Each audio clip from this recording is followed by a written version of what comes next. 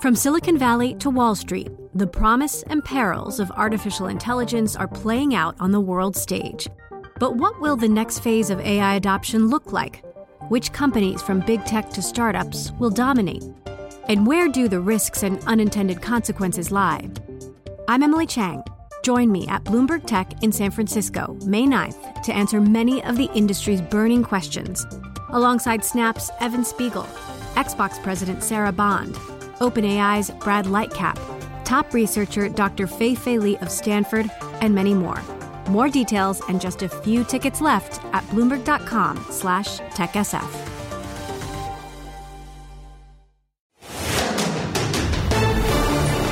This is Bloomberg Law with June Grosso from Bloomberg Radio. The Department of Defense is leading an important effort now to evaluate and review the national security implications, and most important, to conduct a review of the methods of access, accountability, and control procedures that the department has so that something like this can never happen again. Attorney General Merrick Garland says the Department of Defense is conducting a review of the nation's security protocols after a 21-year-old Massachusetts Air National Guardsman allegedly leaked classified documents in what's been described as one of the most damaging intelligence disclosures in a decade. Republican Senator Lindsey Graham questioned why a low-level IT specialist had access to such sensitive and wide-ranging information, allegedly from military operations in Ukraine to intel on both America's adversaries and allies. I am stunned that somebody at that level could have so much access. So the question is, how did he get it and why did he do it? Jack Teixeira has been charged with the unlawful retention and transmission of national defense information and classified material under the Espionage Act, charges that carry a maximum of 15 years in prison. My guest is national security law expert Bradley Moss, a partner at Mark Zaid. Brad, do officials know the extent of this leak yet? So as far as we can tell, they don't necessarily know the full extent of what was extracted and what was put out there, whether on the Discord chats or on other media platforms. That's part of why, though, they took action now before they had the full universe, was they couldn't risk anything more coming out. They couldn't risk any additional leaks from this particular individual. They wanted to shut down the source of the threat, and then they can always supplement and update the indictment once they have a better understanding of the full universe of what went on here and what was leaked out. But we do know that it was top secret or SCI level documents? Up to and including. I don't think it was all top secret, but it was up to and including top secret information with sensitive compartmented information access required. It's very sensitive information. It's on par with a lot of the kind of stuff that Edward Snowden and Chelsea Manning leaked out. It's some of our more sensitive secrets, and for a lot of it requires not only specific authorized access to gain, control of it, but it's in very narrow, confined areas. If it's electronic, it's a particular terminal you have to use. If it's a physical document, it's a particular space you have to go into. So part of this investigation and this ongoing prosecution of this individual will be determined how he got this stuff out and where internal security procedures broke down. I understand that it's not so much about his age, but rather how such a low-level IT specialist got access to such a wide range of sensitive information. So it's not unusual for someone even at 18 to have a top-secret clearance. All that means is that the nature of your position and the requirements for you to do your job require you to be authorized to see information up to that level. That doesn't mean that on day one with your top secret clearance with SCI access eligibility that you can just start searching up anything you want. You're still supposed to be limited to what you have, what is called the required need to know. So you're only supposed to be able to see things up to that level that you, for purpose of your position, have a need to know. This young individual was basically sort of like a junior level IT network professional.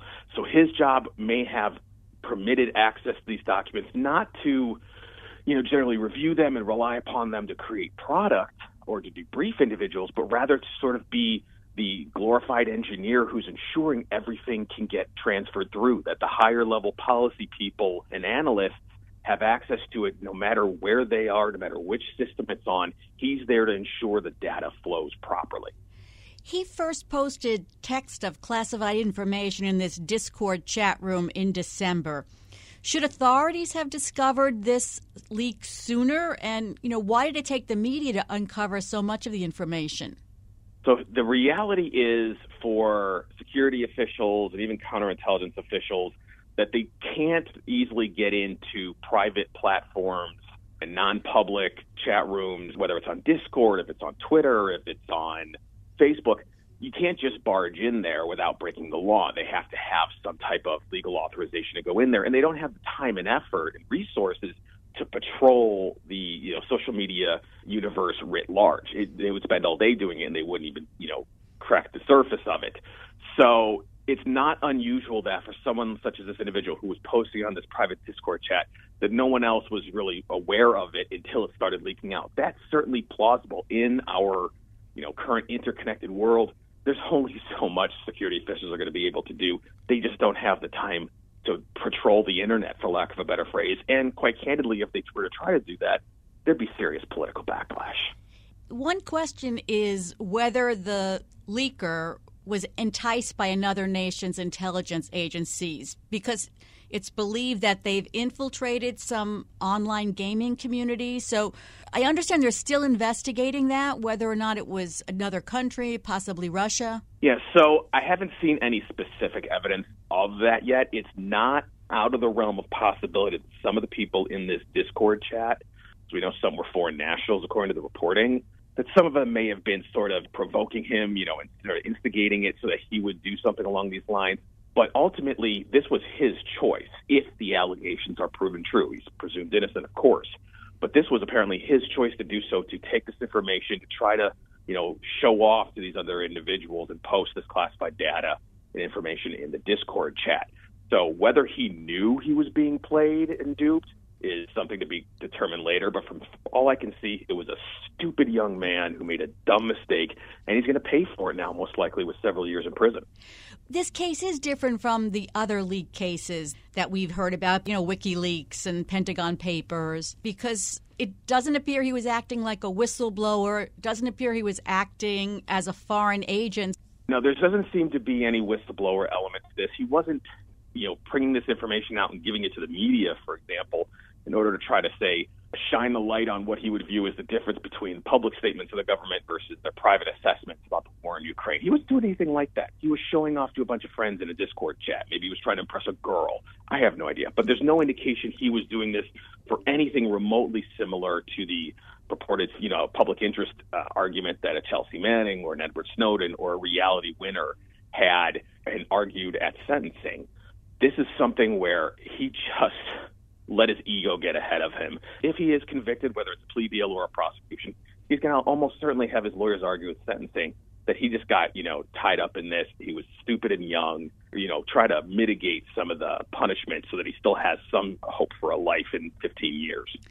Attorney General Merrick Garland made clear that the U.S. wanted the charges to make others think twice before sharing secrets. But are these charges a stretch, or are they sort of expected?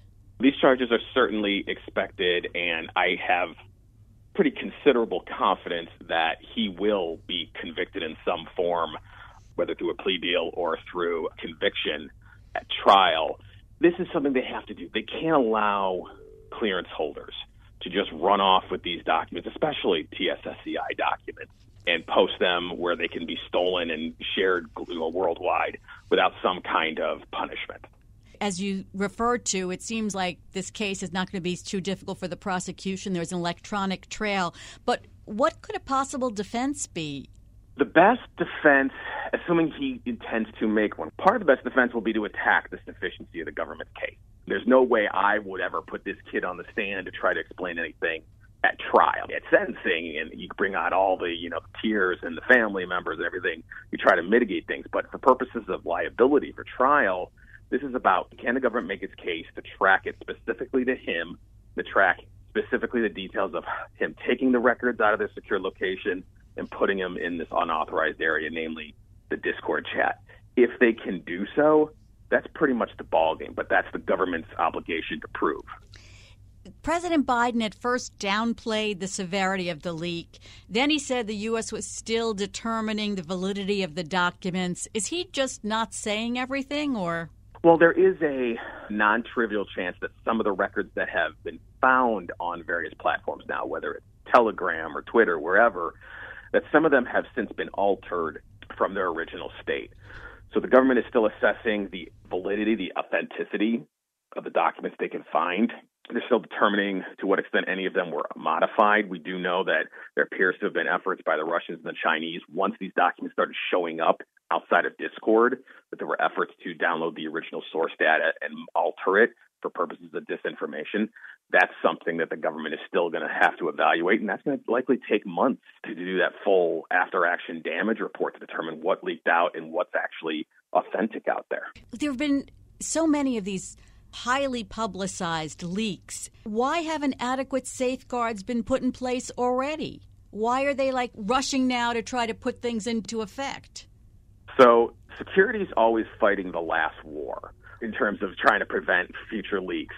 With Chelsea Manning, they started cracking down on CDs being used on classified systems. With Edward Snowden, it was flash drives. The problem that security officials face is there are something like 3 million people who hold a security clearance at some level or another. And I think at least 1 million of them hold top secret security clearances. They face an environment where U.S. personnel, whether they're contractors, government civilians, or military personnel, are all over the world in addition to being in the United States. They need to have constant, consistent access to the relevant records electronically, to say nothing of, in certain circumstances, physically. And they have to do so in a way that is up-to-date and modern technology-wise. They have to permit a lot of information sharing across agencies and within offices.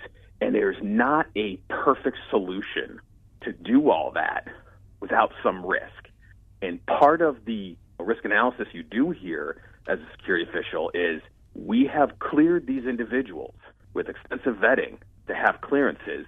There's all these things we can do, and then there's things that we could do in addition that would completely disrupt government operations that we choose not to do, because ultimately there has to be an element of honor and trust that we put in the people who we've given clearances to. It seems to happen more in the United States than anywhere else. Why is that? One reason is just the amount of classified data. We produce an exorbitant amount of information that we classify that you have to then oversee and manage. But the other part is, well, let's think of what you'd be facing here for leaking versus what you would face in, say, Russia or in China. Here, you might face, if you're Reality Winner, you spent a few years in jail. If you're Chelsea Manning, you spent a few years in jail and your sentence was commuted.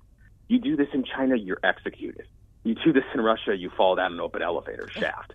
So there's an element of fear there that isn't going to be, something that you're going to see here, given that we are a constitutional republic and the punishment is not quite the same. Our allies' response has been muted, but apparently privately they've expressed some consternation about our apparent inability to keep their secrets safe. Do you think that in the long term we lose access to some methods of documents or collections because of these leaks? That's certainly always the concern. I mean, we saw a lot of that after Chelsea Manning leaked out the State Department cables and things like that back in 2010. There was a lot of behind-the-scenes diplomatic playing nice, for lack of a better phrase, with some of these individuals saying, we're sorry for this. We're doing these things to make sure this never happens again. And that's going to happen. Look, we're still the world's foremost superpower. Everybody still wants to be able to share access with us and to share information to further their interests. But yes, each time you have a major leak like this, you're going to have an international relations problem. And the diplomats are going to now have to do their job to, reduce the temperature and alleviate some of the anger that our various allies are going to have. Finally, you mentioned all the problems, the 3,000 people who have clearance, technology, there's so much technology out there. But do you think anything substantive will be done in light of this? I certainly believe there should be a considerable and extensive review of where the security procedures broke down here to figure out, one, whether or not this was just human error and laziness by security officials to implement the existing procedures, or two, if this spoke to a larger problem in terms of how access is compartmentalized. We just don't know the answer to that question yet. reading the statement of facts in the current version of the indictment, I'm surprised he was able to pull off some of what he did in terms of getting the documents out without anyone noticing. And so it raises questions for me, basically, of where were the security officials? Were they asleep on the job, for lack of a better phrase? Those are things we're going to have to figure out first. Thanks as always, Brad. That's Bradley Moss of Mark Zaid. From Silicon Valley to Wall Street, the promise and perils of artificial intelligence are playing out on the world stage. But what will the next phase of AI adoption look like? Which companies from big tech to startups will dominate? And where do the risks and unintended consequences lie? I'm Emily Chang. Join me at Bloomberg Tech in San Francisco, May 9th, to answer many of the industry's burning questions, alongside Snap's Evan Spiegel, Xbox President Sarah Bond, OpenAI's Brad Lightcap, top researcher Dr. Fei-Fei Li of Stanford, and many more. More details and just a few tickets left at Bloomberg.com/TechSF. The Supreme Court's latest dent in the so-called administrative state came in a decision that opened up a new avenue for fighting off complaints by the Securities and Exchange Commission and the Federal Trade Commission. The justices unanimously said that companies and people facing agency investigations or complaints can go straight to federal court to challenge the agency's constitutional authority instead of waiting for an in-house judge's decision, a requirement for decades. Some of the justices hinted at the ruling during the oral arguments. Here are Chief Justice John Roberts and Justice Samuel Alito. Given that laundry list of cases where the government didn't prevail, and I gather the one in the Fifth Circuit as well, doesn't that underscore the need for a direct proceeding to raise the constitutional claim rather than waiting however many years before the agency? What sense does it make for a claim that goes to the very structure of the agency having to go through the administrative process? My guest is James Park, a professor at UCLA Law School. So, Jim, what does this decision really mean? I think in the short term, it's going to mean that there will be an increase in the number of cases raising constitutional challenges to the SEC that are filed in federal court. And what the case basically says is that if you have a constitutional challenge to the system of administrative adjudication, that you don't have to raise that issue in the administrative proceeding. You can file a separate federal court action in order to challenge the constitutionality of the overall administrative system itself. And so I think in the short run, we may see more constitutional challenges in administrative adjudications, but there are only a handful of viable arguments that the system is unconstitutional. And so I think after a few years, as the courts work their way through the constitutional issues, I'm not sure that over the long run, this is going to really change administrative practice before the SEC or the Federal Trade Commission. So basically what this said is that the litigants don't have to wait for an in-house judge's decision as it has for decades. On a constitutional issue, on that particular type of argument, if you can frame it in terms of a constitutional issue with respect to the structure of the administrative law court, then you can file that separately in federal court. Now, if you have other arguments with respect to, the basics of the administrative adjudication, you're going to still have to litigate that in administrative court. It's only these constitutional issues that are saying that the administrative law judges themselves are unconstitutional for some reason that can be raised in a separate federal district court proceeding. And, it's a unanimous decision. And I think that, we could see sort of the reasoning is that, can the administrative law judge decide on the constitutionality of their own job? Is that something within their unique competence? And also, is it fair for the person who is on trial in the administrative law court to have to wait for the administrative law proceeding to end and go through the system of appeals in order to challenge its constitutionality? When the main argument is that the harm I'm suffering is that I am in front of a unconstitutional administrative law judge.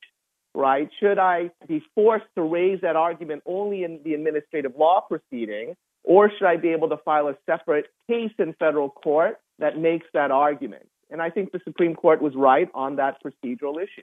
Was this based on separation of powers questions?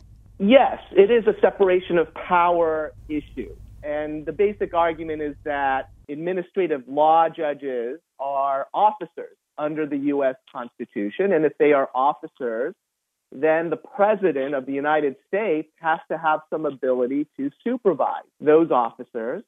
And the claim is that the way administrative law judges are basically regulated by the SEC is that they have certain tenure protections where they can only be fired for good cause pursuant to the Merit Systems Protection Board. And so because the president doesn't have enough direct influence over whether an administrative law judge should be in office, the argument is that this sort of violates the separation of powers because the president is supposed to have that power. And instead, it's been sort of funneled into this vague administrative agency, which is not in the Constitution, right? And there's an argument that the administrative state is in tension with the separation of powers and that you need the president to be able to supervise administrative law judges to some extent. That's the constitutional argument that will be raised, that was raised by Michelle Cochran in her part of this particular litigation. So, Jim, why doesn't the Supreme Court just decide the constitutional issue? We keep seeing case after case challenging, the agencies. Why don't they just decide that issue and get it over with? It's a tough issue, and it has potentially far-reaching implications. And I think the Supreme Court wants to take its time on the issue and that it's content with sort of nibbling around the edges of the issue and clarifying certain procedural rules before it takes on the more meaty challenge of defining what could potentially be far-reaching limitations on the ability of administrative agencies to use administrative law judges. It could be a very momentous decision, one way or the other. And so I think that they would prefer to take their time and allow different cases to percolate up through the system. They themselves are probably thinking about it to the extent that they have time to do so. They want to see the various parties on both sides continue to develop and think about the arguments. And at some point, they will decide this issue. Justices Clarence Thomas and Neil Gorsuch said they would have issued a more sweeping ruling. Yes, that's right. I think Justice Thomas in particular is very skeptical of administrative courts and administrative law judges, and he's clearly signaling that to him, the system is unconstitutional. I think Gorsuch has a little bit more of a subtle view. It's unclear, I think, as to what he thinks of the system as a whole, but he simply made the basic point that if I have a federal constitutional claim, I should always be able to bring that in federal court. And he doesn't like the test that the Supreme Court applied in this case, which says that when Congress has set up an administrative system of adjudication, that for the most part, claims have to be decided within that system. He doesn't like that doctrine. He thinks it's too confusing. His basic point is that if I have a constitutional claim with respect to an issue, I should always be able to bring that in federal court. As you mentioned, this Supreme Court has been chipping away at the administrative state. Doesn't that all give more power to the judiciary? It does give more power. It could give more power, but it also could mean more burden, more responsibility. Where are the 200 or 300 administrative cases that are filed before the SEC going to go if we don't have administrative law judges? Well, federal courts are going to have to hear those cases. Federal judges are very busy as it is, and these cases will still be filed. They will be filed in federal court, and that's going to increase the workload of federal judges who are not experts in this area. And so it's going to give them more power, potentially, but it's also going to increase the number of cases that the federal judiciary is going to have to hear. And do you think that agencies will have to hire more lawyers to handle this shift? It's a good question. They might. I think that they potentially would have more work to do if they have to file these cases in federal court as opposed to before an administrative law judge. On the other hand, the vast majority of these cases settle, even the ones that are filed in federal court. And so it may simply be that they have to just simply shift the expertise of the lawyers they're hiring. And so it's unclear to me. I think it may lead to more work. It may not necessarily lead to more work. Will more defendants take cases to trial if they have the right to a jury? They might. And so you may have to hire more trial attorneys. But I still think that the percentage of defendants who actually go to a jury trial is going to be a fairly small percentage, even if the cases are filed in federal court. You mentioned a couple of hundred cases. The FTC has only one administrative law judge in-house, and the SEC in recent years has shifted from using in-house judges to filing disputes in federal court. So will this really take away a lot of their power or their leverage? That's right. They have shifted to some extent, but I'm looking at the most recent numbers of 2022 right now in terms of the SEC's cases, and they're still filing 231 cases in administrative court, and that's compared to 231 civil actions in federal court. And so there are, a few hundred still filed in administrative court, and there are also smaller follow-on proceedings that are filed in administrative court. So the SEC has shifted to some extent, but they still are filing a substantial number of cases in administrative court. Now, 2 or 3 years ago, they might have been filing 300 or 400 cases in administrative court versus maybe a couple hundred in federal court. So there has been a shift, but there still are a substantial number of cases that the SEC files in administrative court. And quite frankly, administrative court goes faster for defendants and the parties. If you're filing in federal court, you are in line with cases on all sorts of different subject matters, and the process will be much slower in federal court. So there still are advantages to allowing the SEC to file in administrative court, and you have a trained administrative law judge who is an expert in very complicated securities law. Federal court judges also are very good and competent, but they may not have that expertise, and so they may even be more deferential to the SEC in certain cases. They may simply say, I don't understand this complex body of law. I'm going to defer to what the SEC is telling me. That's certainly a possibility with cases filed in federal court. Is it also more expensive in federal court? It is. It is a more expensive process overall, and the litigation process can be more drawn out and involved and take longer. And so lawyer time is going to cost more in that context. There may be inefficiencies in the process that make it a bit more expensive than having a proceeding in administrative court. Now, the defendants would say, though, that, I'm willing to bear that expense because I'm usually going to lose before an administrative law judge. That's the perception, is that, this is an administrative law judge who works at the SEC, who is not independent. And so I'd rather take my chances in federal court. And so I'd rather bear that expense. I'd rather get to do more discovery. And so there may be advantages in some cases, So I think that there are arguments on both sides. And this is why they're making this argument that the system is unfair. Jim, is that true? I mean, are there stats or anything about how many cases are won by the SEC or the FTC in administrative? Is it true? Do defendants lose more before an SEC judge? I think defendants definitely lose more, but some of that may be selection bias because the SEC is, choosing carefully who it is bringing cases against. And so they're bringing cases that are strong. So that, if you have an administrative agency that is bringing strong cases, then you can expect the win rate to be fairly high. The other factor to consider is most cases settle. The vast majority of cases will settle. It's in the interest of both parties to settle the case, but certainly only a small percentage of the cases that end up being decided by administrative law judge go against the SEC, and that may point to some internal reforms the SEC should consider in terms of its training for administrative law judges and perhaps increasing the adversarial nature of the process. But I do think that most administrative law judges, they understand that they're supposed to be independent. And then that, in fact, is why they cannot be fired unless there's good cause. And sort of some of the irony here is that they are arguing that the system is broken because the judges cannot be fired by the president unless there's good cause. But that's precisely what protects the independence of these administrative law judges.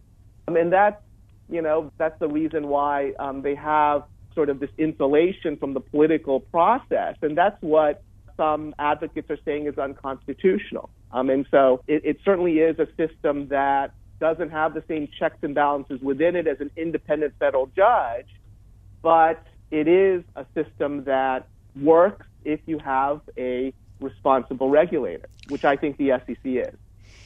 Any final thoughts about the importance of this decision or the implications? I think, it's a very interesting case. It's worth noting this trend towards greater administrative scrutiny of agencies like the SEC.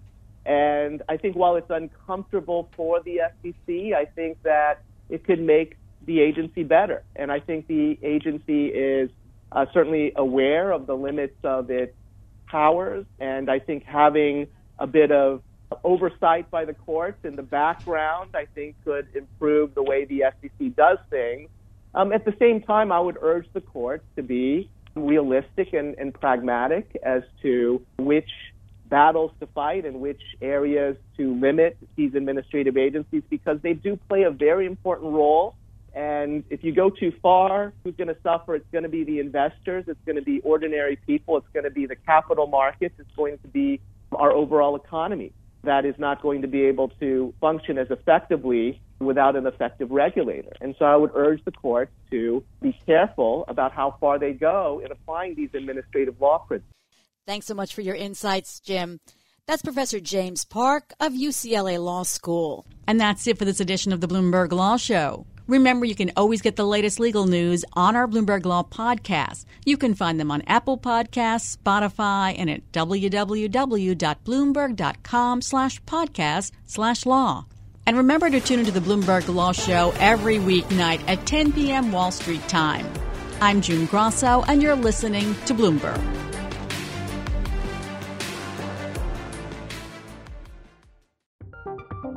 From Silicon Valley to Wall Street, the promise and perils of artificial intelligence are playing out on the world stage. But what will the next phase of AI adoption look like? Which companies, from big tech to startups, will dominate? And where do the risks and unintended consequences lie? I'm Emily Chang. Join me at Bloomberg Tech in San Francisco, May 9th, to answer many of the industry's burning questions, alongside Snap's Evan Spiegel, Xbox President Sarah Bond, OpenAI's Brad Lightcap, top researcher Dr. Fei-Fei Li of Stanford, and many more. More details and just a few tickets left at Bloomberg.com/TechSF.